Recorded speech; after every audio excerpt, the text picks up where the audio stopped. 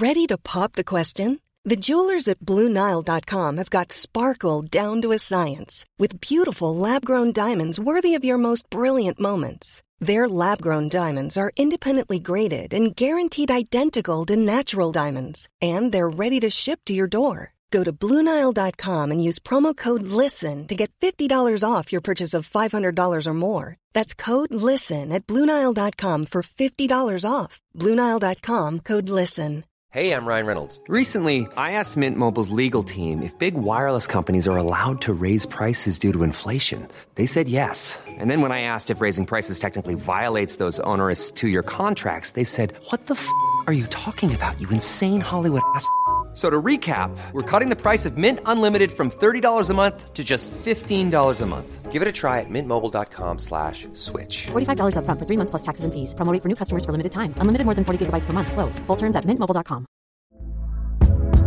Hey there, it's Michelle Norris. I'm host of a podcast called Your Mama's Kitchen. When I travel, I'm usually looking for a way to find a taste of home when I'm not at home. And one of the things I love to do when I am at home is entertain. And Airbnb allows me to do that. When I was in California recently, I rented a house that had a great kitchen. And when we were sitting around the table, we were all thinking, we're in someone else's house. Someone could be in all of our homes as well. If you have a home, but you're not always at home, you have an Airbnb. Your home might be worth more than you think. Find out how much at airbnb.com/host.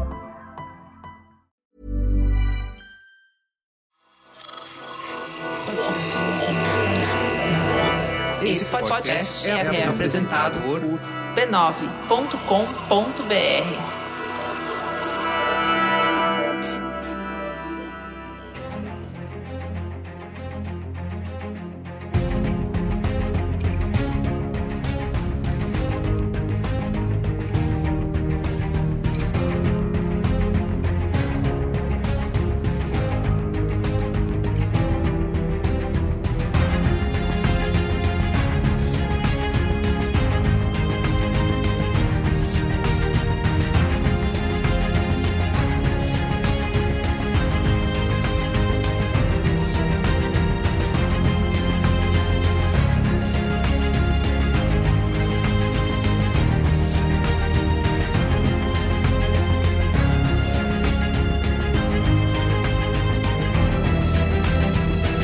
Olá, eu sou o Carlos Merigo, esse é o Cinemático número 240. Estou aqui hoje com Pedro Estraza. E aí, Pedro, tudo bem? Fala, seus lords da corte aí. Tudo certo, Carlos? Estou aí hoje tentando diferenciar os Carlos da Carlos para você conversar, aqui. Exato.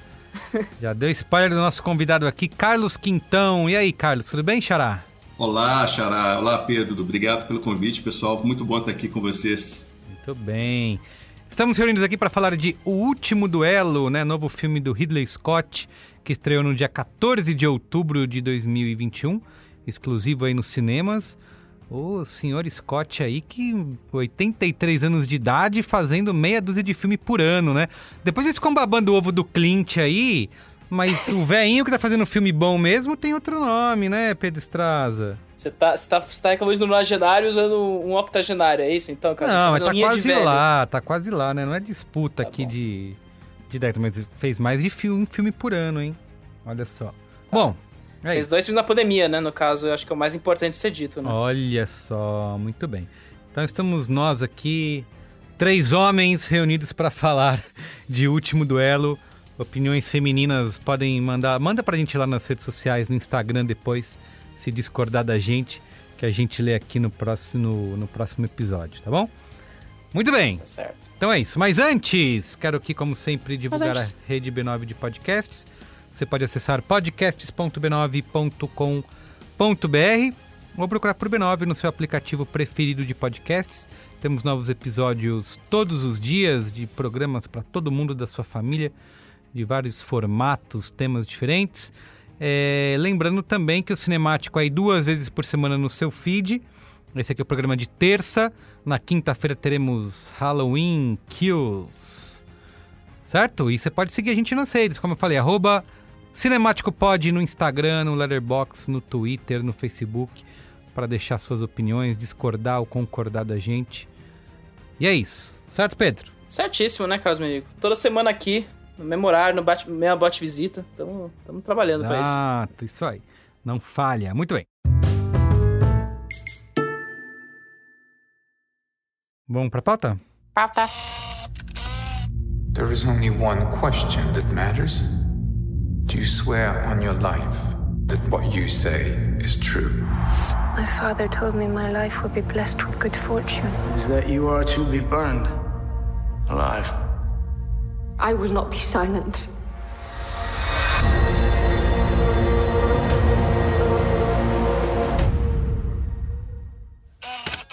Pedro Estraza, vamos lá. Tem que começar falando do senhor, né? Senhor Ridley Scott, 83 anos de idade, fazendo mais filme do que a gente grava podcast aqui. O Merigo ele já tá traumatizado com o fato de que o Ridley Scott, ele fez muito mais do que todo mundo nessa pandemia, né? Porque o velho, além de ter conseguido aí, né? Como todo mundo sobreviveu a uma pandemia do inferno que a gente tá vivendo. Sobreviveu, O cara conseguiu também fazer 2 filmes de 2 horas e meia nessa pandemia, e provavelmente o outro filme, Kazaguchi, a gente vai falar ainda este ano, né? Que é o filme lá do assassinato do fundador da Gucci lá. Que é o outro filme que ele raptou o Adam Driver no meio da pandemia pra fazer um filme, né? Basicamente Exato, viraram brother, né?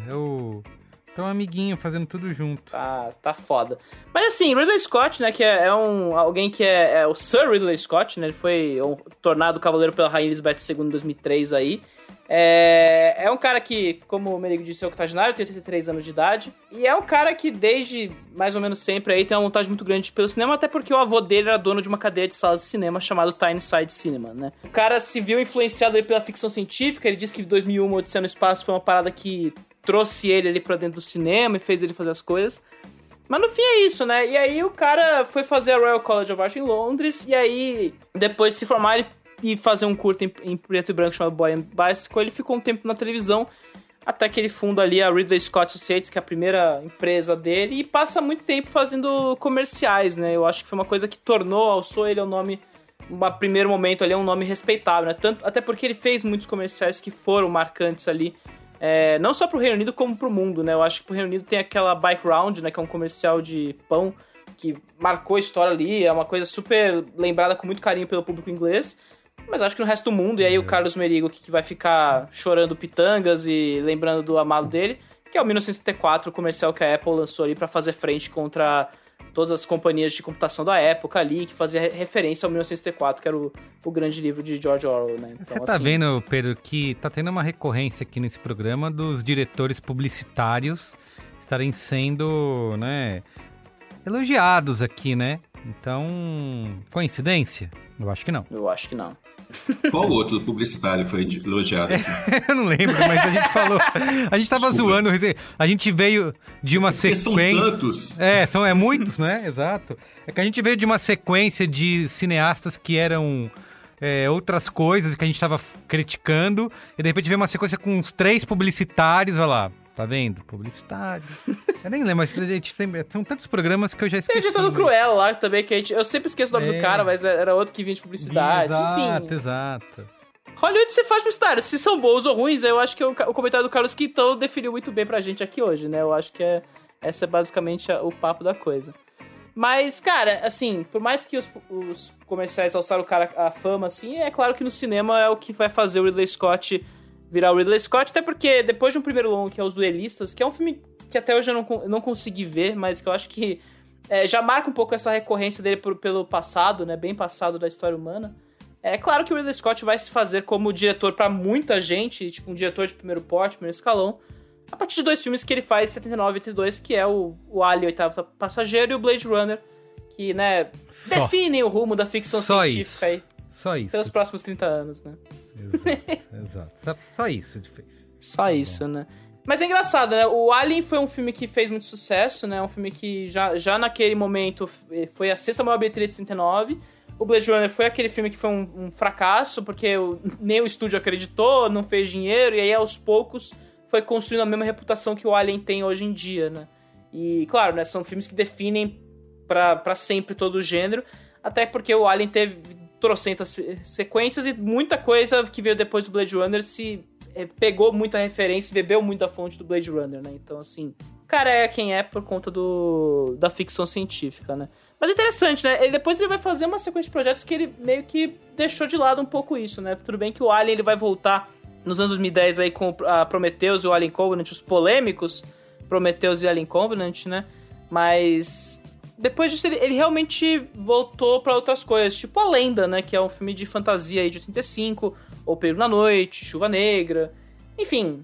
Ele foi se formando ali nos trancos e barrancos da coisa, né? Até que em 91 ele vai ser indicado ao Oscar por Thelma e Louise aí, que aí já é um filme, outro filme que faz o cara se tornar grande ali, né? E é a primeira de 4 indicações dele, sendo que ele nunca foi indicado, nunca ganhou um Oscar na vida, né? O que é estranho, né? De qualquer forma. Então você já pega aí, Ridley Scott é o mais feminista dos diretores, Pedro Estraza, porque Alien, Thelma e Louise, agora O Último Duelo... né? Ou seja... Ele curte falar do tema, assim, mas ele gosta também de falar de operariado, né? Eu tenho essa impressão, pelo menos, assim, eu acho que vai ser uma coisa que a gente vai até discutir hoje no programa, assim. Sempre essas pessoas que não estão no poder, né? Estão sempre se ferrando pelas estruturas hierárquicas da nossa sociedade, né? Ou seja, na ficção científica ou no passado muito distante, assim, o que eu acho que, inclusive, vale pro Último Duelo. Enfim, a carreira do Ridley Scott é muito longa, né? E eu acho que, como a gente vai ter 2 programas sobre ele neste ano, né? Vale a pena focar em algumas coisas. Então, pra adiantar um pouco a pauta e a gente focar no que interessa, eu acho que, como o Carlos Quintão aqui bem definiu, né? Eu tô com esse problema hoje de falar Carlos Quintão e Carlos Merigo. Agora eu vou viver a realidade desassociada de ter 2 Carlos na mesma mesa. Eu não consigo, sabe? Você vai sobreviver. Eu vou sobreviver. O Quintão... Você pode me chamar de Sir Quintão. Muito bem. Pronto. É uma boa alternativa. Sir Charles. Sir Charles. Bom, o famigerado Sir Charles aqui da mesa, ele fez um texto muito bom no Letterboxd hoje cedo que falou de 3 outros filmes do Ridley Scott que se relacionam mais diretamente com essa empreitada da vez aí. Então, querendo destacar, e são projetos que, né, eu acho que são muito mais baixos do que altos na carreira dele, apesar do cara ter se consagrado como diretora aos olhos do circuito de prestígio, né? Com o Gladiador em 2000 e tantos ali, que rendeu o Oscar de melhor filme, coloca o cara num panteão ali meio sagrado do cinema americano, aos olhos de Hollywood, pelo menos, né? Mas é interessante, né? Ele fez esses filmes, né, mais ou menos situados ali nesse período aí que vai da época da medieval e a história de cavalaria até o... Aí, nossa, forçando uma história de arte completamente no nível errado aqui, que é ali o começo do modernismo, a descoberta das Américas, e falando de descoberta das Américas, que é o 1492, A Conquista do Paraíso aí, que foi um filme que era meio um passion project dele, né, e que veio logo na estrela do Thelma e Louise, que é o filme sobre a descoberta das Américas aí, que tem o Gerard Depardieu como o Cristóvão Colombo aí, e que é um desses filmes que ele volta muito no passado pra, de alguma forma, ver as estruturas de poder ou das relações das pessoas, né? O 1492, ele surgiu naquela época como se fosse uma das formas de comemorar, né, os 500 anos de descoberta da América. E é curioso que ele já veio nessa esteira do Thelma e Louise, então ele já veio com esse prestígio, né? Como se fosse uma celebração mesmo da descoberta da América. E a gente vê o filme e vê que não é muito bem isso, né? Ele mantém essa visão crítica que ele tem sobre a história, vendo sempre com um olhar moderno. E o 1492 foi lançado também no mesmo ano que outro filme sobre Cristóvão Colombo, que é um filme que ficou meio esquecido na história, de forma justa, aliás, porque é um filme muito ruim, que é o Cristóvão Colombo, Aventura do Descobrimento. Nossa. É um filme do John Glenn, que é diretor de alguns filmes do James Bond. Nossa. E ele fez também com o elenco estelar, a produção do Alexander Salkind, né, que fez o Superman, e do Christopher Reeve. Então tem o Josh Corraface, que é um ator grego que faz o papel do Cristóvão Colombo, mas tem no elenco também Marlon Brando, enfim, uma galera, tanta gente famosa. E é um filme que também foi outro fracasso. Os dois foram lançados concorrendo. Caramba, esse é o outro filme do John Glenn, cara. Puta merda. E é interessante, assim, os dois disputando, né? Naquela época tinha muito isso, de filmes com temáticas semelhantes, disputando a bilheteria, né? 2 filmes do Robin Hood no mesmo ano, em 91. 2 filmes do Cristóvão Colombo, em 92. E por aí, 2 filmes de meteoro ou de cometa, né? Alguns anos depois. 2 filmes de terremoto, 2 filmes de vulcão, enfim. Tinha muito isso na década de 90. Depois eles começaram a diminuir um pouco essa palhaçada. E fizeram só filmes de super-herói, né? Então todo mundo faz filme de super-herói e fica de boa. Denominador comum. Mas é isso que eu ia comentar, né? A gente reclama hoje da falta de criatividade de Hollywood em criar novas histórias, mas realmente, anos 90 ali, tem uma época que vai tudo meio que batendo em duplos constantemente, né? Parece que falta ideia ali pra galera movimentar a indústria, né? E disputava quem chegava primeiro nas bilheterias, né? E, geralmente quem chegava primeiro, quem era lançado primeiro, rendia mais, né? Teve 2 filmes do White Earp, então assim, você viu que é uma coisa que o western nem tava tanto em voga, assim, tinha Os Imperdoáveis, Dança com Lobos, tudo bem, mas não era assim uma fase grande de western. Aí lança 2 filmes sobre o White Earp, que é uma figura histórica, e no mesmo ano. Então é aquela coisa surreal que tinha na década de... Quem viveu a década de 90 viveu um pouco isso aí. Mas, depois disso tudo, né, e o filme não foi tão bem assim, né, ele foi bastante batido, aquela coisa, né, não foi... Chegou a tirar o cara, o Ridley Scott ficou uns 4 anos sem fazer filme, e aí sim o cara começa a emendar uma espécie de sequência aí, quando ele funda a Scott Free Productions em 95, e aí ele vai fazer... Tudo bem, teve o Tormento, teve o G.I. Jane, que foi meio retorno mais ou menos, mas assim, em sequência ele mete de Gladiador, Hannibal e o Falcão Negro em Perigo, que são filmes que estouram na bilheteria, faz uma grana animal pro cara, assim, e aí eleva o Ridley Scott pra um outro patamar. É nesse cenário, mais ou menos, que vem um outro filme que o Quintão aqui comentou bem, que é o Cruzado, 2005, né? De novo, é mais ou menos nessa mesma época das Cruzadas, o fim da época medieval, o começo do Renascimento, né? Todo esse momento, assim, de transição da história humana. Deixa de falar dos Vigaristas, que veio um pouquinho antes, que eu adoro esse filme. Você adora? Pode falar? Fala aí, Merigo. O Nicolas Cage. Não, assim, eu acho que mostra um pouco dessa flexibilidade, né, do diretor, assim, porque ele tem uma sequência aí de grandes projetos, né, filmes épicos, como Gladiador, Falcão Negro e Perigo, e em seguida vem Cruzada, e ele arruma tempo no meio disso para fazer um filme, digamos, de menores proporções, né? Com Nicolas Cage, com Sam Rockwell, que é mais ou menos uma comedinha ali de 2... Comédia não, né? Mas tem esse estilo mais irônico aí de 2 vigaristas. Então, tá inclusive disponível, tava vendo aqui a disponibilidade dos filmes. Por exemplo, o 1492 é um que tá na minha lista um tempão pra ver, eu nunca vi, mas não tá disponível em lugar nenhum. Mas Os Vigaristas tá disponível no HBO Max, quem quiser ver. E A Cruzada no Star Plus. Que coisa, né? Esses filmes dos 92 sempre vão chegando. Né? Apesar de que o Cruzada que tá no Star Plus, apesar de estar em 4K, bonitão na imagem, é a versão de cinema, que não é a ideal para você ver, né? A gente pode aprofundar isso, né? Um pouco mais pra frente, mas a versão do diretor é muito melhor do que a outra. Tem isso, né? Ele lançou a versão dos cinemas, eu lembro muito dessa questão, assim, porque é mais ou menos a época que eu tava, assim, né, em estudos da vida, né? Eu lembro que teve a versão de cinema. E aí vem a versão em DVD, que é uma coisa completamente diferente, tem 45 minutos a mais e aparentemente torna o filme uma coisa que era esquecível nos cinemas. E, tipo, uma obra-prima pra muita gente que é fã do cara, né? Tipo, é aquilo, o Ridley Scott ele não consegue não ficar quieto depois que o filme sai. Ele tem que voltar pra fazer o filme de novo, né? Tem aí vídeos, 300 cortes de Blade Runner que rolaram. Eu acho que o problema dele é mais assim, eu acho que ele tem ou incontinência urinária ou déficit de atenção, porque ele corta demais os filmes dele na versão de cinema, sabe? Acho que ele fica, tá muito longo. Então, corta mais um pouco. Esse é um problema que não é de agora, eu acho que o Gladiador já sofre com isso. E depois, quando ele lança a versão em casa, que ele acha que as pessoas podem dar pausa e ir ao banheiro e tudo mais, aí ele lança o filme que ele gostaria, e o filme que deveria geralmente ser lançado. Eu, particularmente, gosto muito mais de todas as versões do diretor, né, versões estendidas dos filmes dele, do que das versões de cinema, que eu acho muito cheio de buracos, muito apressado em algumas coisas, né? E acho que muitas vezes os filmes não são tão bem recebidos exatamente por ter esse problema mesmo. São filmes que são picotados demais. Acho que não respiram tanto. As versões de diretor depois, elas respiram melhor, elas aprofundam mais, elas têm uma fluência até mais interessante, até flui melhor do que a versão de cinema. Uhum. Eu não sei se vocês concordam. Aí você pede demais, porque o Ridley Scott... É engraçado, o Ridley Scott eu conheço o filme, mas é isso. Hoje eu percebo que tem muita coisa que eu preciso revisitar, porque é um cara que a gente cresce vendo os filmes, né? Eu, pelo menos, cresci vendo os filmes e tudo mais.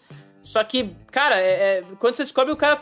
o cara fez uma versão de... umas 2 versões por filme, assim. E aí tem filme... Os filmes ou vão ficando muito longos, ou eles são muito curtos, né? Eu acho que o caso mais recente talvez seja o Todo o Dinheiro do Mundo aí, que teve até o infame caso do cara resolver refilmar o filme inteiro em um tempo recorde pra tirar o Kevin Spacey, colocar o Christopher Plummer no lugar e ainda lançar na tela do cinema. E o cara conseguiu fazer isso, né? Então, eu não sei... talvez possa ser incondicional, mas assim... O fato é que o velho filma rápido, né? Assim, a gente vai até falar isso daqui a pouco no último duelo, né? Ele gosta de filmar muito rápido os filmes dele. Ele tem em comum com o Clint Eastwood nisso, né? Ele filma muito rápido. Os dois, além da idade, eles não têm firulas, apesar da escala dos filmes ser diferente. É isso. Ele tem medo que o produtor vai aparecer e cortar o filme, né? Pode ser que sim. Tomar da mão dele. Eu acho que ele também tá muito com essa relação desse passado dele com a publicidade, né? Pode ser. E que você filma muito rápido na publicidade. Resolve. Não perde muito tempo. Ele vai lá e resolve. Agora é interessante você falar que ele faz 2 filmes, ele faz 2 versões por filme. O 1492, por exemplo, existe uma mítica versão de 4 horas do filme. Puta que nunca ninguém viu, a não ser, né, o Ridley Scott. E é um dos sonhos, aqueles filmes que, assim, adoraria ver uma Criterion lançar um dia uma versão restaurada em 4 horas do filme, igual fez recentemente com o filme do Wim Wenders, Até o Fim do Mundo. Sabe, aquelas versões que a gente ouve falar a vida inteira e nunca teve oportunidade de assistir. E é um filme que eu curto muito, eu curto desde a época que eu vi, né? Eu vi no filme no cinema na época, em 92. E é um filme que levou muita pancada, muita pedrada, muita crítica, muita acusação de inveracidade histórica, aquela coisa toda, mas é um filme que eu gosto demais porque ele entra realmente nessa... Eu já dando spoiler aqui um pouco do que a gente vai falar um pouco pra frente, mas já entra demais nessa coisa que eu admiro demais na obra do Ridley Scott.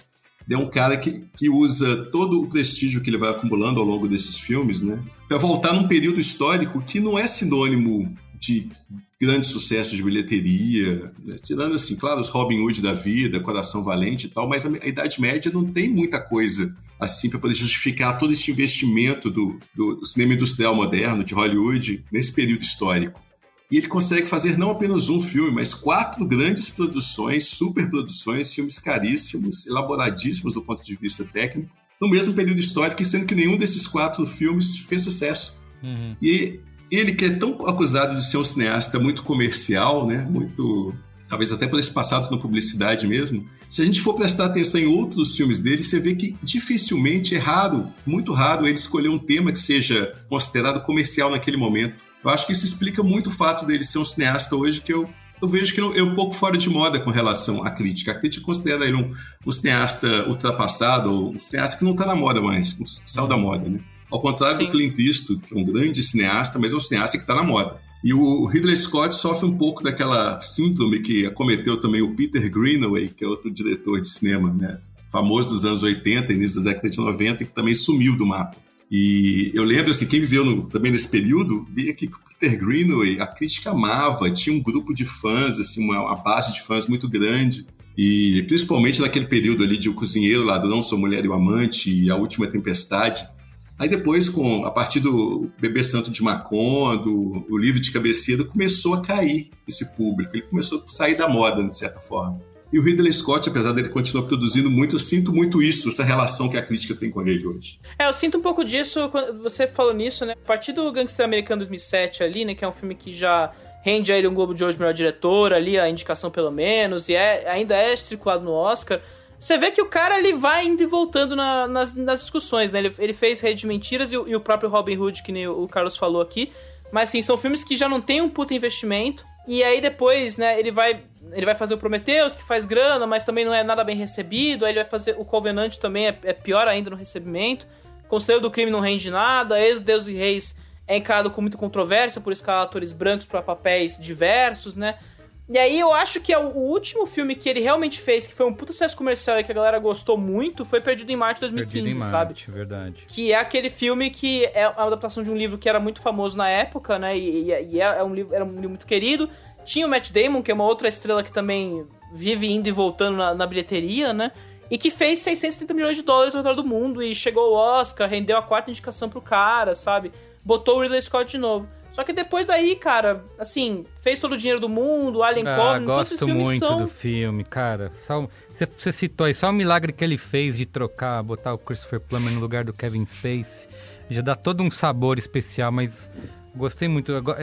Todo mundo compara, fala que agora o Último Duelo é o melhor filme dele desde Perdido em Marte, mas eu acho uma injustiça com todo o dinheiro do mundo. É que esse filme é bizarro por natureza, né? O Todo o Dinheiro do Mundo, né? Ele é realmente, assim, você sente claramente a pressa do diretor ali. E eu acho que não é, se não me engano, não é um filme longo, sabe? Não é um filme de mais de 2 horas ali que tem toda a cara de ser, assim. Ele é realmente um um bicho esquisito ali em toda a concepção e, claro, todos os bastidores da produção. E, claro, né, rendeu aí uma indicação final pro Christopher Plummer antes dele, né, ir desta para melhor aí e se tornar mais uma dessas grandes estrelas de Hollywood, né.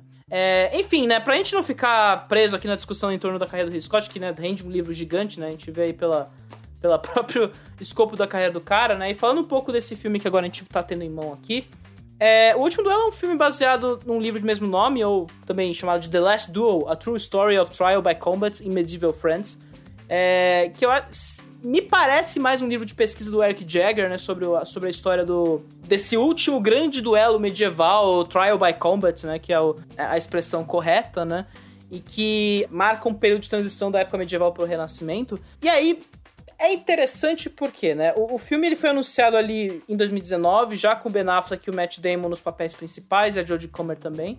E eu lembro que além da questão, né, do frisson que gerou na época, de você falar, pô, o Ben Affleck vai escrever um filme sobre um estupro, sendo que ele foi acusado de assédio recentemente no Me Too, né, naquela do Harvey Weinstein, teve toda essa história. O filme chamou muita atenção por trazer, além do Ben Affleck e do Matt Damon, a Nicole Holofcener no roteiro, né? Nicole Holofcener é uma criativa de altíssimo gabarito, né? Ela dirigiu Amigas com Dinheiro e A Procura do Amor e roteirizou recentemente o Poderia Me Perdoar, da Marielle Heller, né? Que eu acho que são filmes ali que chamam muita atenção e, assim, ela se torna um nome muito forte na indústria. E cada um desses 3 pessoas, né, escreve uma perspectiva diferente no filme, né? O Matt Damon e o Ben Affleck ficaram responsáveis pelos dois guerreiros e os 2 caras que estão envolvidos no duelo. E ela ficou responsável pela personagem da Marguerite lá, que tem toda a perspectiva real da história, né? Nesse sentido, né, vale dizer ainda que esse é o primeiro trabalho do Ben Affleck e do Matt Damon juntos no roteiro, desde que eles ganharam o Oscar de melhor roteiro pelo Gênio Indomável lá em 97.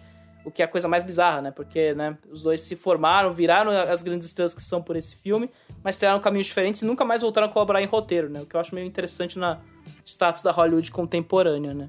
Então é mais ou menos isso e do mais, né? O filme... a gente tava comentando que o cara é rápido, né? Mas, assim, o Ridley Scott não foi rápido o suficiente pra filmar esse filme antes da pandemia, né?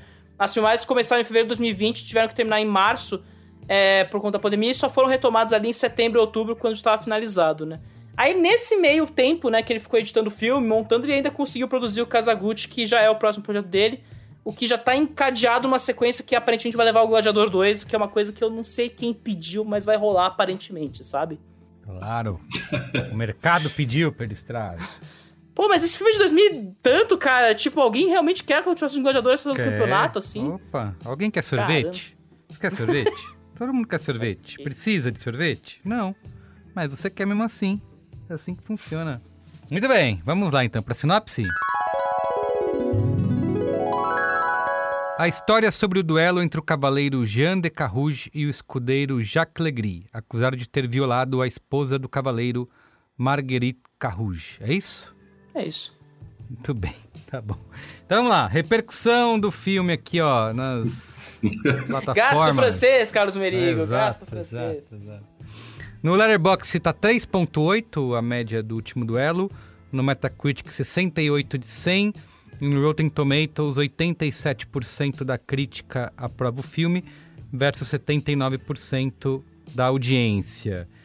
E os dados da bilheteria, Peristraza? Bom, acho que o Carlos Quintão definiu muito bem aqui, né, que são filmes que o Ridley Scott gasta uma grana, ele usa muito a reputação dele pra conseguir o projeto, e eu acho que nesse caso ele conseguiu a duração que ele queria, né, porque 2 horas e 40 apesar da nossa tendência ao inchaço na produção atual, ainda escapa muito do que a gente espera das produções do tipo aí, voltadas para o mercado adulto, né, seja lá o que isso signifique. O filme custou $100 milhões, né, e nesse primeiro final de semana ele só fez 5 milhões na bilheteria dos Estados Unidos, né? Mais 5 milhões ao redor do mundo, ou seja, ele fez 1/10 do custo dele na primeira semana, o que é um alerta vermelho frenético ali pro filme, né? Então, azar de o filme ter estreado junto com Halloween Kills, né? Que eu acho que é a estreia pipocona da semana, que faz a galera ficar mais a fim de ver, mas é bizarro porque o Halloween Kills ele estreou num modelo híbrido, né? Ele foi lançado no streaming nos Estados Unidos, no Peacock, né, junto, e mesmo assim a galera preferiu ver o Halloween Kills no cinema que o Último Duelo nos cinemas, né. Então, pra tu ver o nível da coisa, né, o filme aqui no Brasil ele ficou em 4º lugar, não apenas atrás do Halloween Kills, como atrás de Venom e 007. Então, Tolos. triste, cara. O cara não consegue realmente fazer o filme que lhe interessa. Fazer o filme que lhe interessa render uma grana, né? O que é bizarro porque você tem Matt Damon, você tem Ben Affleck, você tem o Adam Driver, né? Que tá no momento aí, fez a Net, vai fazer Kazaguchi, vem de Star Wars, né? Um cara que é um nome reconhecível na indústria agora. Mas ainda assim as pessoas não se sentiram interessadas em sair de casa pra ver um filme medieval de 2 horas e 40, o que é uma pena, francamente. Aí eu acho que a gente precisa de mais filmes assim do bem na bilheteria. Não liga pra eles, Ridley, eles não se importam com a gente. Pois é, eu fico triste porque a gente sempre fala que... A gente sempre reclama de que os filmes adultos estão sumindo das telas, né? Os filmes daquela frequência média ali que a Miramax costumava frequentar na década de 90. Só que quando surge um filme desse que é de qualidade ainda, com todo esse elenco e diretor de prestígio e tudo mais, as pessoas não vão ver, as pessoas preferem ver Venom. Nada contra ver Venom, Halloween Kills, né? Mas eu acho que só passa a mensagem que Hollywood já está esperando ouvir mesmo, que quer mais do mesmo. Exato. E esses filmes, infelizmente, vão acabar migrando realmente para os streamings, né? O que é bizarro, né? Porque é um filme que realmente ele merece um pouco a experiência do cinema, assim. E é legal que a Disney realmente bancou a aposta no cinema. Podia ter muito jogado esse filme pro Hulu ou pro Star Plus aqui no Brasil, né? Que eu acho que é provavelmente o destino pra onde ele vai depois do circuito, né? E assim, né? Aí sim é o filme que é uma peça original, é uma coisa que escapa do negócio de franquia ou de marca, né? Ele realmente é um filme à la Hollywood anos 2000, 90, né? Como você bem definiu, Carlos, é filme que a Miramax fazia aos montes, né?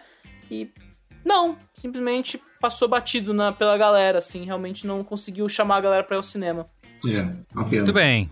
Uma pena. Então é isso. Dá tempo ainda, pessoal, dá tempo ainda. Exatamente. Tem sessão até semana que vem, né, pô? Vai ser o dura, mas aí dá pra encaixar em algum momento. Pode correr. Vamos lá, então. Vamos falar aqui do que a gente achou de Último Duelo. Primeiro, sem spoilers. Carlos Quintão, começa você aí. Você que muito bem já escreveu aqui no Letterboxd. O que você achou do filme? Cara, eu gosto muito do filme.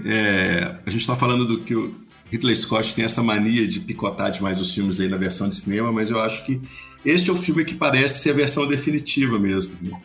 Por exemplo, nos filmes recentes dele, que ele fez aí, eu acho que só que me passa essa sensação de filme completo mesmo, na versão de cinema, acho que só O Conselheiro do Crime, o Todo o Dinheiro do Mundo, que você falou bem, eu também gosto do filme, e esse Último Duelo. Eu acho que todos os outros sofrem um pouco com essa tesourinha nervosa que ele tem, sabe? Robin Hood, Prometheus, Êxodo, até o Perdido em Marte também, pouco. Talvez.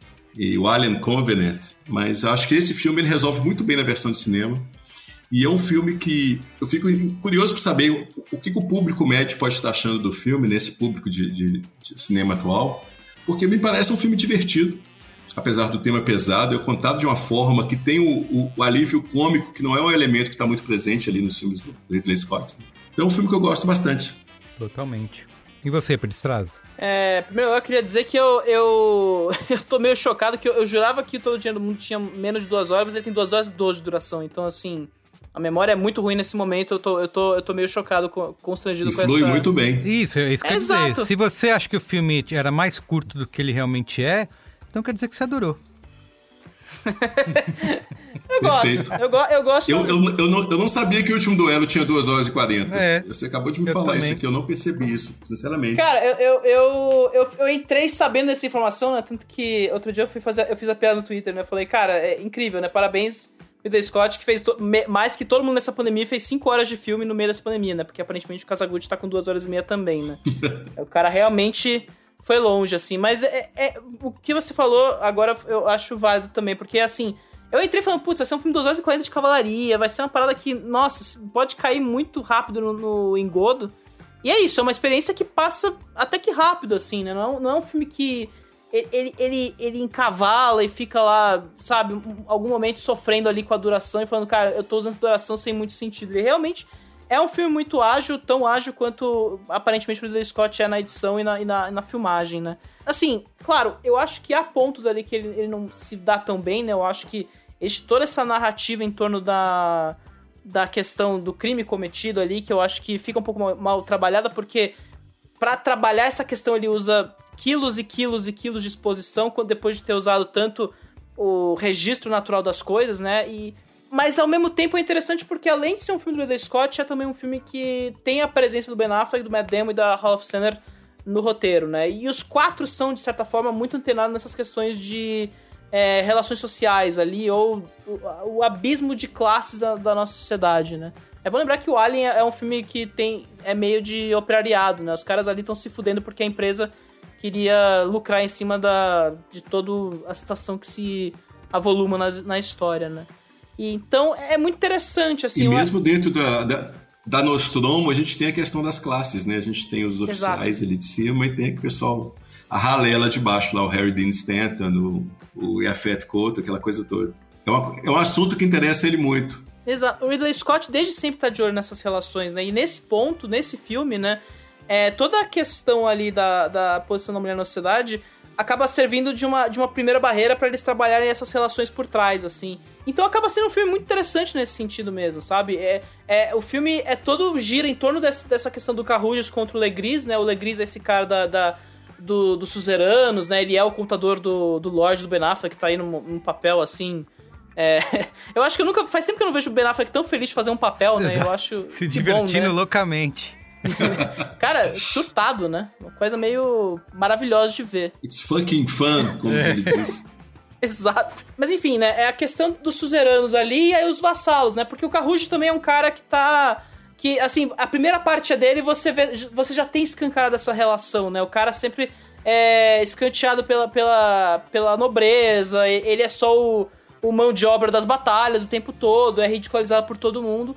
E aí você tem o elemento da Marguerite, né? A Judy Comer excelente no filme aí, ela faz muito bem esse contraponto aos dois, porque ela vê a hipocrisia em todos os lados ali, e não de uma forma tipo, não, porque os fudidos também são tão ruins quanto os caras do alto, mas realmente ela é uma testemunha pra toda essa relação que no fim é materialista, né? Todo mundo ali tá... o personagem do Carruthers odeia o Legris não porque ele tá sendo escanteado, mas é uma questão também material da coisa, né? O Legris, ele despreza o Carruthers ali porque ele é o cara de baixo, né? Então o filme, ele é interessante constantemente ali, apesar de realmente ele não ser tão inteligente assim na hora de tratar da questão realmente da opressão da mulher na sociedade, assim. Eu acho que no relato da Marguerite, o filme, ele trava um pouco porque ele não consegue trabalhar isso tão bem, o que é bizarro, né? Porque a Marguerite é um personagem tão fascinante e ele faz questão de tornar isso, de apontar isso na história, né? Ela é uma personagem que é muito mais inteligente que o Carruthers, por exemplo, que é um cara já super bruto, meio que tanto faz, né? As concepções medievais, né? Então, cara, eu gosto do filme, eu acho que é um tipo de coisa que a gente não vê muito mais, assim, em Hollywood mesmo, e que acaba fazendo muito bem o trabalho das 2h40 e abandona, não é nem de perto o Rashomon que a galera fica falando, porque é isso, ele toma uma das posições como verdade absoluta ali, né? O lado da mulher é a verdade sobre todos os eventos. Então, cara, bom filme. E esse é um problema que eu tenho com o filme enquanto narrativa, mas assim, não enquanto proposta, claro, né? É difícil você fugir um pouco disso, colocar até em dúvida mesmo a relação o relato da personagem feminina seria um problema hoje em dia. Mas enquanto narrativa, enquanto questão de ambiguidade, aí o filme sofre com isso, ao contrário do Rashomon. Apesar de que o Rashomon também ele estabelece uma história como uma verdadeira, mas pelo menos a mais próxima da verdade, mas... Aqui a gente realmente tem essa... Quando eu vi aquela questão do filme, quando a gente for falar dos spoilers aí, né, aí a gente vai pontuar exatamente como que isso aparece na tela, mas é um problema que na hora eu acho que enfraquece um pouco a ambiguidade. Apesar de que o Sir Ridley, ele nunca é conhecido, foi conhecido por ser sutil. Né? Não, não é um esse filme é longe de ser sutil, com certeza. Assim, tanto que eu falo, é escancarado do começo as relações e você entende elas do começo ao fim, sabe? Isso eu acho bom até. Sim, claro. É o estilo. Exato. Bom, primeiro, assim, vou ser rápido pra gente poder ir pros spoilers. Eu sou fã da Scott Free lá, Free Scott Productions. E sou fã do Ridley Scott, cara. Ninguém filma cinza e azul como ele, meu. Se você quiser um filme todo cinza, um filme todo azul, chama ele que ele faz ficar bom. E como eu falei aqui, ele é feminista desde sempre, né? Com Alien, Thelma e Louise, acho que tá aí pra provar isso. E aqui ele vai tratar dessa misoginia sistêmica aí e vai fazer aquilo que ele sabe fazer de melhor, que é criar um espetáculo sangrento, né? Só que ele poderia muito bem se quisesse, ficar só nisso, né? E ele poderia ser criticado por isso e sofrer as consequências aí, as críticas por fazer isso. Mas acho que ele vai além, né? Ele vai usar aí toda a predileção dele por fazer esses épicos históricos, esses espetáculos hollywoodianos, mas ele faz com bastante relevância, né? Usa o mainstream para também falar de política de gênero de 600 anos atrás, né? E mostrar a masculinidade tóxica desde então e que muitas coisas não mudaram, né? Continuam iguais, né? Você falou bastante dessa relação de classes, Pedro, mas eu acho que não é muito relação de classe para mim. É mais sobre... Se trata mais de vaidade masculina mesmo, né? Eu acho que o embate dos dois é puramente de vaidade, assim. Então, eu acho que ele tem até... ele usa esse, como eu falei, esse espetáculo que ele sempre faz para tratar desses temas e faz muito bem, assim, né? Ainda mais se você considerar que parte do roteiro tem participação depois de 24, 25 anos, né? Que o Matt Damon e o Ben Affleck escreveram lá O Gênio Indomável, né? Eu acho que você pensar que eles escreveram esse roteiro, né? Eu acho que o filme consegue ser bastante eficiente aí em contar essa história e tem até um tom meio ousado, né? Porque ele vai tratar desse tema pesado aí, né? Super sério, mas ao mesmo tempo ele tem um quê de sátira, né? E de ironia muito na hora que ele vai mostrando essa vaidade dos dois personagens aí, tanto do Adam Driver quanto do Matt Damon. E eu acho que tudo isso só é possível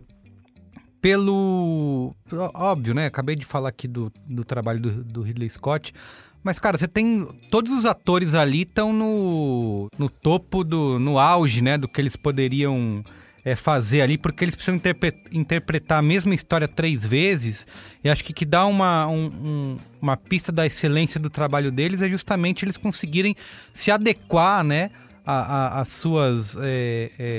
entonações ali, as sutilezas da interpretação para fazer com que cada capítulo que você está assistindo, você fica se perguntando e às vezes em dúvida da real motivação de cada um e de qual que é a verdade, né? Até o filme realmente te dizer qual é a verdade, né? Como a gente falou, o Ridley Scott que não está interessado em deixar dúvida, né? Ele bota na tela realmente o que ele diz ser a verdade. Mas essas nuances das motivações dos personagens estão todas ali nessas interpretações. Então, acho que é uma união ali do trabalho do diretor, do roteiro e desse elenco, né, que faz o conjunto da obra aí ser, para mim, excepcional, assim. E eu tem algumas questões que a gente pode debater, que é se esse formato pode cansar ou se tornar meio repetitivo, né?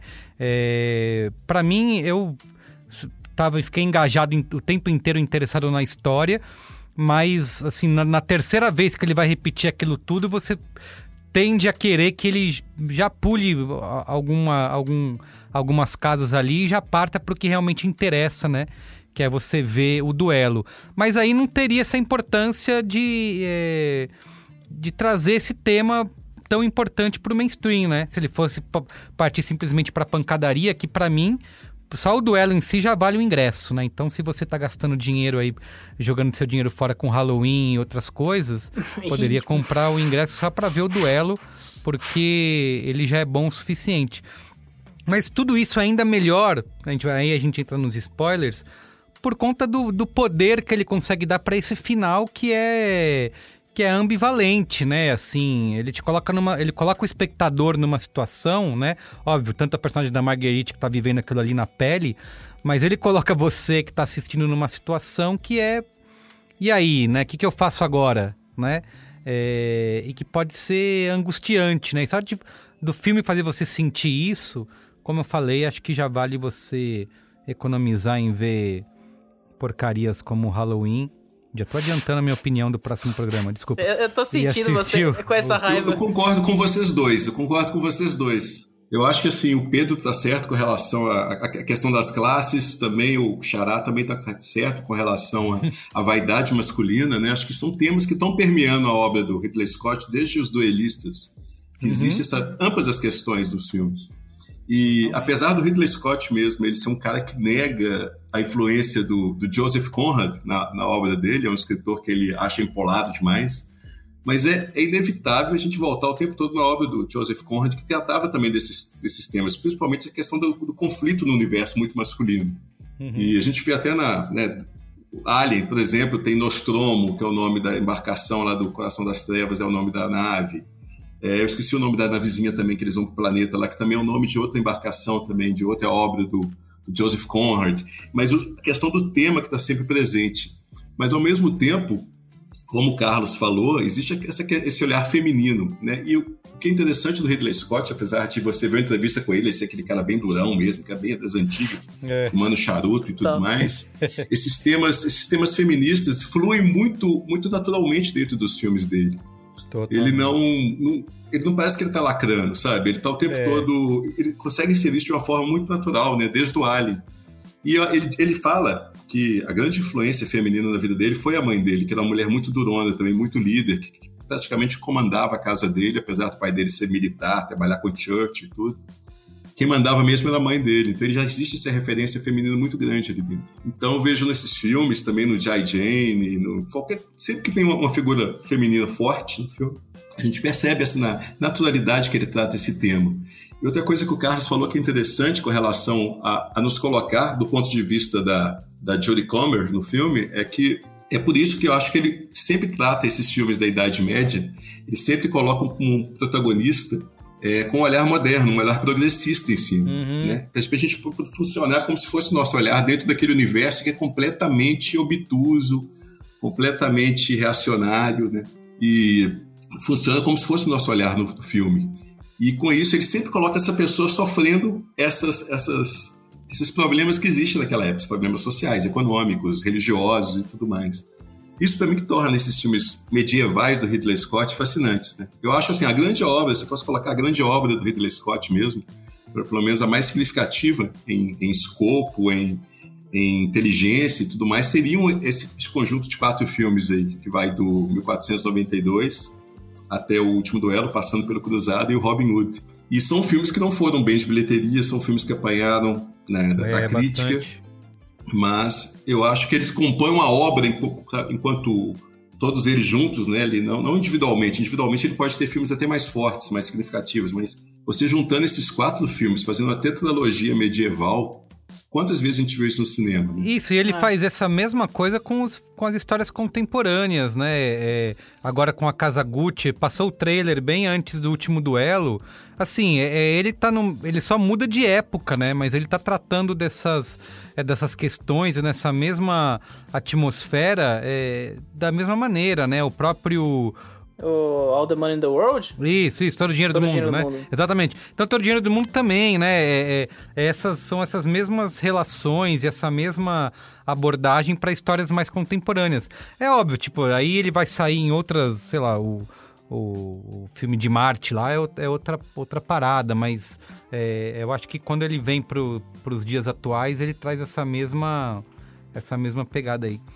Bom, vamos pros spoilers, só um comentário. Eu tenho a impressão que, apesar de toda essa estrutura, eu gostei dessa estrutura meio ousada do filme, né? Eu acho que uma coisa que eu gosto muito também é que muita gente falou, talvez em formato de minissérie funcionaria. Eu acho que é um filme de cabo a rabo, ele não tá pensando aquilo em termos espaços cada segmento. É um filme que realmente se compromete com aquela visão.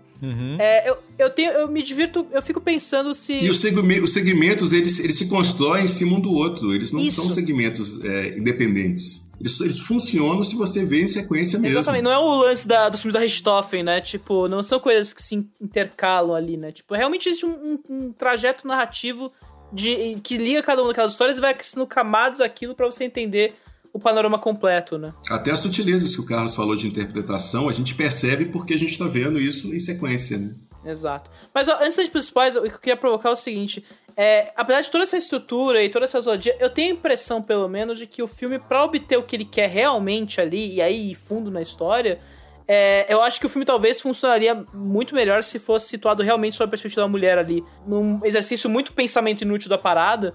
Eu acho que o que ele quer muito que aconteça funcionaria melhor se fosse realmente pela perspectiva da personagem da Jodie Comer apenas ali. Mas tudo bem, sabe? Eu não acho isso tipo, cara, esse filme não tá funcionando por conta disso. Eu acho que é uma escolha que ele leva até o final, sabe? Isso eu acho muito bom. Muito bem. Vamos pros spoilers? Spoilers.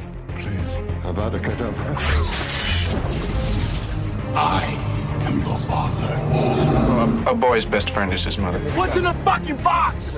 I see dead people. Damn you all to hell! Rosebud. Silent Breed is people!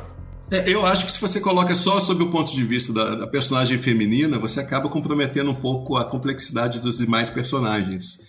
Porque eu acho interessante ele optar primeiro por mostrar qual que é o pensamento medieval dominante, né, que é o pensamento masculino da época, para depois só inserir a figura, o ponto de vista feminino.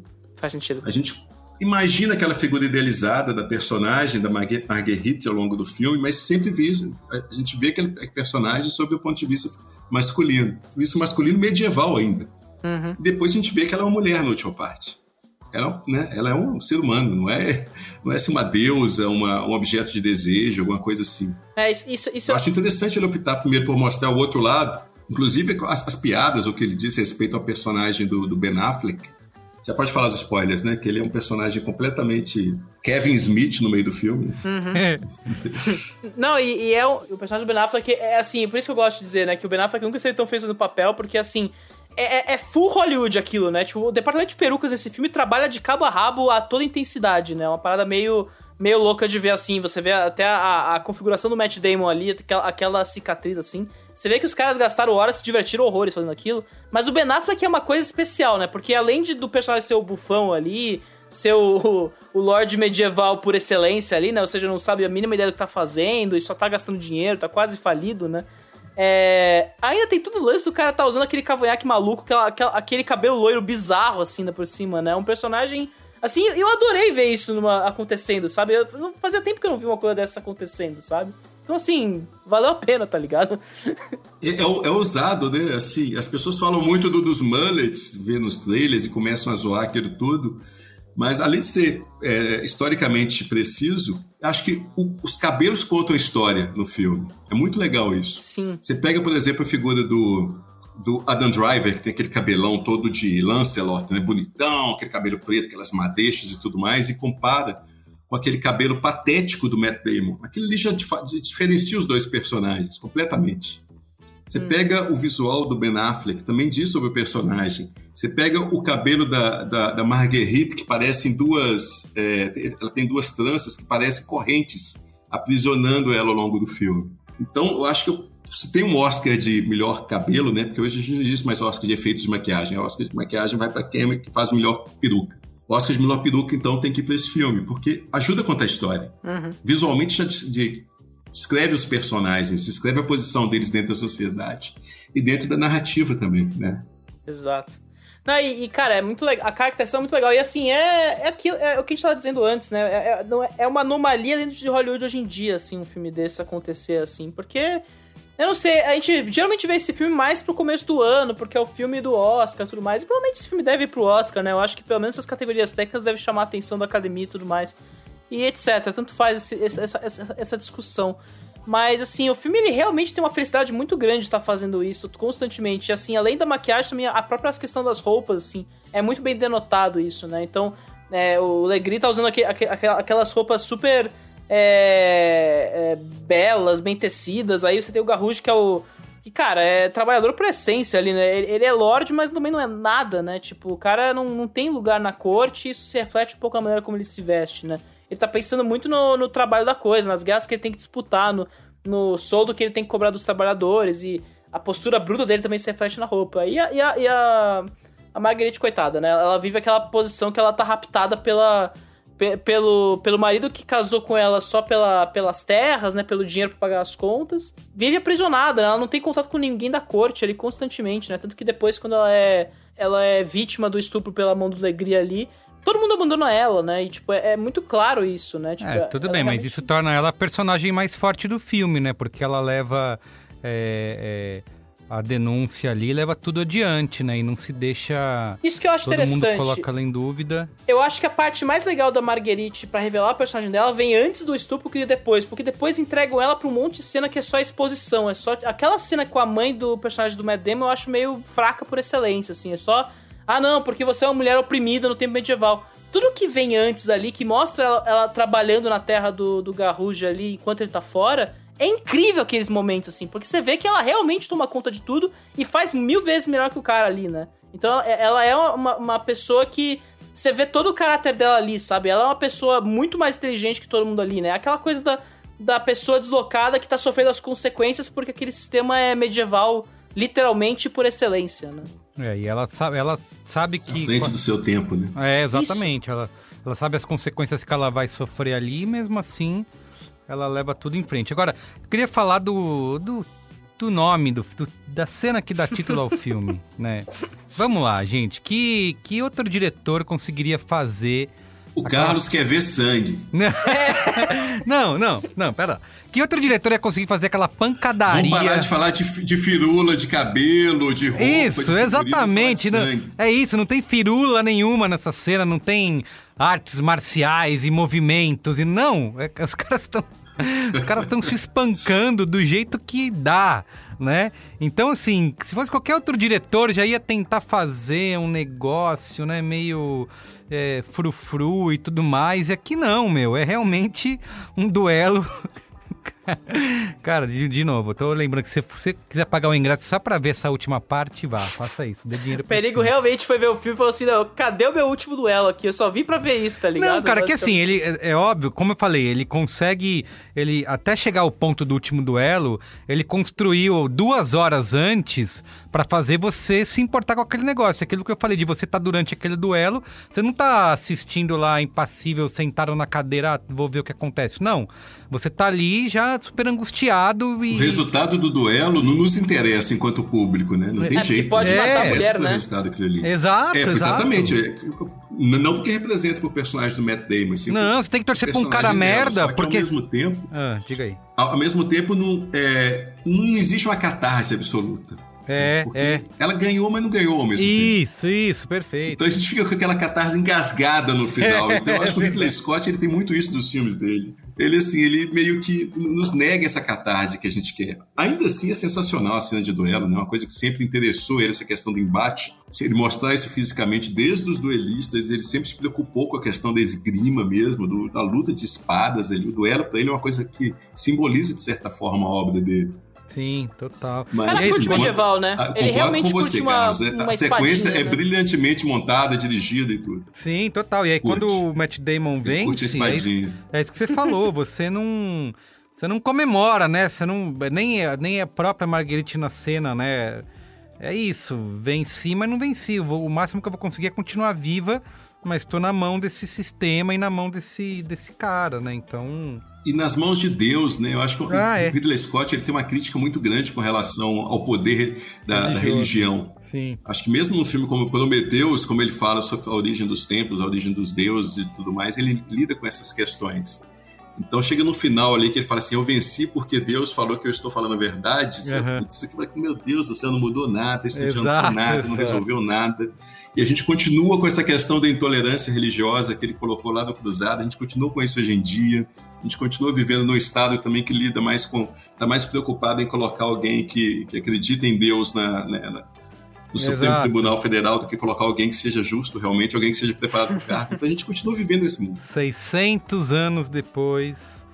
Esse tipo de cena me lembra Nada também... Nada mudou. Esse tipo de cena me lembra também que o Ridley Scott, assim, apesar de ele querer muito ser autor, né, aí pega, né, os próprios Prometheus, eu acho que lembram muito essa vocação dele por querer ser essa pessoa, o grande nome artístico e tudo mais. O Ridley Scott, ele é um excelente trabalhador na cena, sabe? Isso que eu acho interessante, assim, é o que o Merigo falou. Podia ser uma cena super requintada, super... orquestrada e demonstravelmente, tipo, olha que coisa magnânima. Mas não, cara, é a brutalidade da coisa, porque pra ele, dentro desse filme, é o que faz sentido, né? Eu acho que tá escrito isso no Letterboxd. Esse filme ele olha esse último duelo, né? Porque é isso, depois desse embate, nunca mais teve duelos trial by combat, né? Essa coisa dos caras se enfrentarem aos olhos de Deus e Deus definir na batalha quem tava certo. Mas pra ele é um último grande olhar... Pelo menos não oficialmente, né? Isso. Não é uma coisa que foi chancelada pelo rei da França, né? Mas o interessante pra ele é isso. E se a gente for ver os duelistas, a gente vê que não é muito bem assim, né? Se passa nas guerras napoleônicas, existem os duelos ilegais do mesmo jeito. Exato. Mas assim, pra ele, esse negócio chancelado pelo Estado e tudo mais, né? Pra ele é um último vislumbre nessas relações de poder ali entre a parte de cima e a parte de baixo da galera que tá, dos ricos e pobres ali. Num sentido realmente brutal da coisa, físico da coisa, né? Depois disso as coisas foram se complicando, né? Aí não tem mais esse momento de enfrentamento puro e simples, né? Então o filme, essa luta se beneficia muito desse momento de puro embate, né? Dos caras meio que se quebrando ali no combate, cara. Aí é sangue e tripas pra todo lado ali, né? E eu gosto muito de uma coisa no final também, que ele gosta de mostrar o que vem depois, né? Mostrar aquele abandono, e aí mostra o estádio vazio, mostra o corpo do Adam Driver sendo arrastado pra fora. É um tipo de brutalidade que não vai existir mais enquanto um evento pra sociedade, né? Não vai canalizar todas aquelas energias daquela sociedade pra dentro daquilo, entendeu? Então isso eu acho muito legal. E ao mesmo tempo, por isso eu acho muito legal, uma experiência muito interessante você ver os 4 filmes medievais do Ridley Scott, colocando cronologicamente os filmes, né? Assistindo primeiro o Cruzada, depois o Robin Hood, depois depois o 1492, porque nesse momento é o último grande duelo sancionado pelo rei e por Deus, né? O rei é a figura que representa Deus aqui na Terra. Mas depois eles desistem de entregar na mão de Deus assim, o resultado de um duelo e começam a entregar na mão das figuras religiosas, né? A gente vê no 1492 o papel da Inquisição. A Inquisição, alguns anos depois, já vai começar a tomar essas decisões, que antes eles entregavam ao acaso, né? Ao acaso fazendo o papel de Deus. A Inquisição começa a tomar esses posicionamentos do que é certo e do que é errado. Então ele vê que a situação não melhorou, a situação piorou com o tempo. Muito bem. Vamos dar notinhas, então? Isso. De 0 a 5 estrelas para o último duelo? Partiu. Perdistraza, começa você aí, que sei que você vai jogar nota pra baixo. Cara, eu tô na dúvida agora, né? Porque a discussão foi boa da mesa hoje, assim. Eu acho que revela muito, assim, mas eu vou manter fiel ao que eu coloquei no Letterboxd ali, vou dar 3 estrelas, mas assim, eu acho que é um filme que é duro que a gente faz essa gravação imediatamente em seguida a gente vê o filme. Totalmente. A gente fala do filme muito em seguida, assim, não dá tempo do filme respirar na minha cabeça, sabe? Eu tenho esse problema crônico da minha vida, assim, as pessoas me acham um hater por natureza só por isso. Mas eu acho que o filme é bom, eu acho que Eu concordo, eu acho que o ideal é a gente julgar um filme depois de 6 meses, rever depois de 1 ano e ver. Isso, é um filme que já nasce com essa sensação de revisão, sabe, Carlos? Isso que eu acho que nasce esse filme, sabe? Eu acho que é um filme que... E é duro, porque a gente tá vendo tanto filme de 2 horas e meia, eu acho que é o primeiro em, sei lá, alguns meses aí que eu vejo que eu falo, não, realmente, é um filme de 2 horas e 40 que faz sentido ter 2 horas e 40. Né? Isso, eu acho que ele faz sentido. Mas por enquanto, 3 estrelas tá bom, sabe? Eu acho que é melhor que muita coisa que o Ridley Scott tem feito ultimamente, e tudo bem por mim, assim. Eu acho que é realmente conquistável esse filme aí. Se é que essa palavra existe. Muito bem. Você está sentindo a minha luva no seu rosto aí? Exato, eu te desafio tá sentindo. Eu vou dar 4 estrelas. E você, Carlos? 4. Agora eu vou colocar 2 notas, na verdade. Se a gente julgar só o filme em si, só o último duelo, a gente está falando só sobre ele, 4 estrelas. Se a gente colocar isso junto com toda a obra medieval do Ridley Scott, eu subo essa classificação aí. Mesmo os filmes são longe de serem perfeitos, né? Robin Hood, 1492, até o Cruzada, que eu gosto muito, acho dos grandes filmes dele. Tá longe de ser um filme perfeito, mas se a gente juntar os 4, eu acho uma coisa que me fascina tanto e que eu colocaria 5 estrelas para a tetralogia. Muito bom. E cara, que bom que o Carlos deu essa visão, assim, porque eu acho que o Ridley Scott, a gente tocou nisso mais cedo, né? Que é o lance eu acho que não é um diretor tão querido pela galera, eu acho que é muito imediatista sempre a discussão, assim. Eu acho, inclusive, o Último Duelo tem um pouco dessa questão. Mas essa visão que o Carlos deu, assim, dessa tetralogia de filmes, assim, é uma coisa que eu não vi ninguém falar até o momento, assim. Isso eu acho foi muito frutífero pra discussão hoje, sabe? Eu acho que tira o filme um pouco desse lance que virou agora Hollywood, né? Ou é blockbuster que tem que fazer dinheiro, ou é o filme que tem que ir pra Oscar e pra isso tem que ir bem na bilheteria, sabe? Eu acho que é uma visão mais completa do todo, assim, sabe? Então a média aqui no Cinemático fica 3,5, é isso, Perdistraza? 3,666, 3,5 aí, então, de novo aí, eu destruindo os filmes aí, peço desculpa à audiência. Muito bem, então, quem quiser mandar e-mail aqui pra gente é no cinemático@b9.com.br, ou siga a gente também nas redes sociais, @cinemáticopod. Carlos, quem quiser continuar te ouvindo, te lendo, te seguindo, como é que faz? Pô, pessoal, vocês podem me encontrar lá no Twitter, né? Tô sempre mais no Twitter mesmo, das redes sociais todas, @CarlosQuintão, ou @cabinecine, que é o Twitter do meu podcast, Cabine Cine Rádio, que vocês encontram também em qualquer plataforma de podcast. Excelente. Então, tem também e-mail, cabinecinerádio@gmail.com, e Facebook, Cabine Cine Rádio. Então você me conta nas redes sociais aí. Muito bem. Adorei falar com vocês aqui. Pô, a gente que gostou, muito bom. Muito obrigado mais uma vez pelo convite. Obrigado você pela presença, foi incrível. Ótimo. Espero continuar essas discussões depois lá no Twitter. Óbvio. Muito bom. Carlos é um sonho meu de trazer pro programa já há algum tempo aí. E aí, quando eu vi que o cara gostou do filme, eu falei, porra... Volte sempre. Nossa, que honra. Muito bem. Então é isso, gente. Muito obrigado, viu? Valeu. Um beijo pra vocês. Tchau. Tchau. Tchau, galera.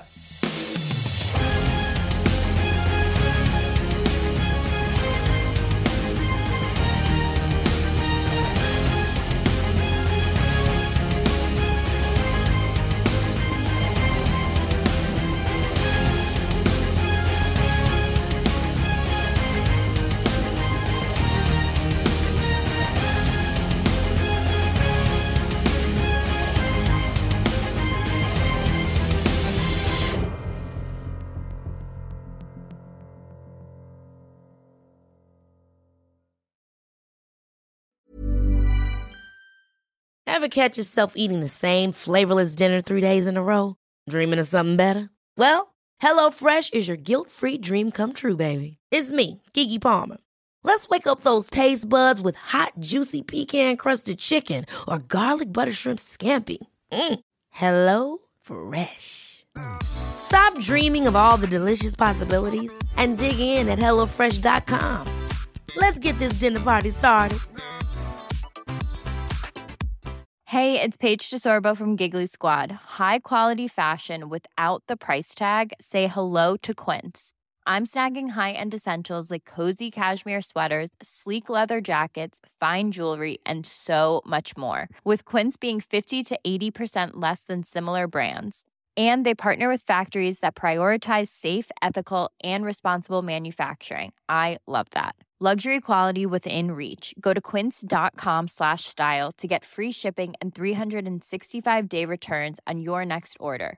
Quince.com/style.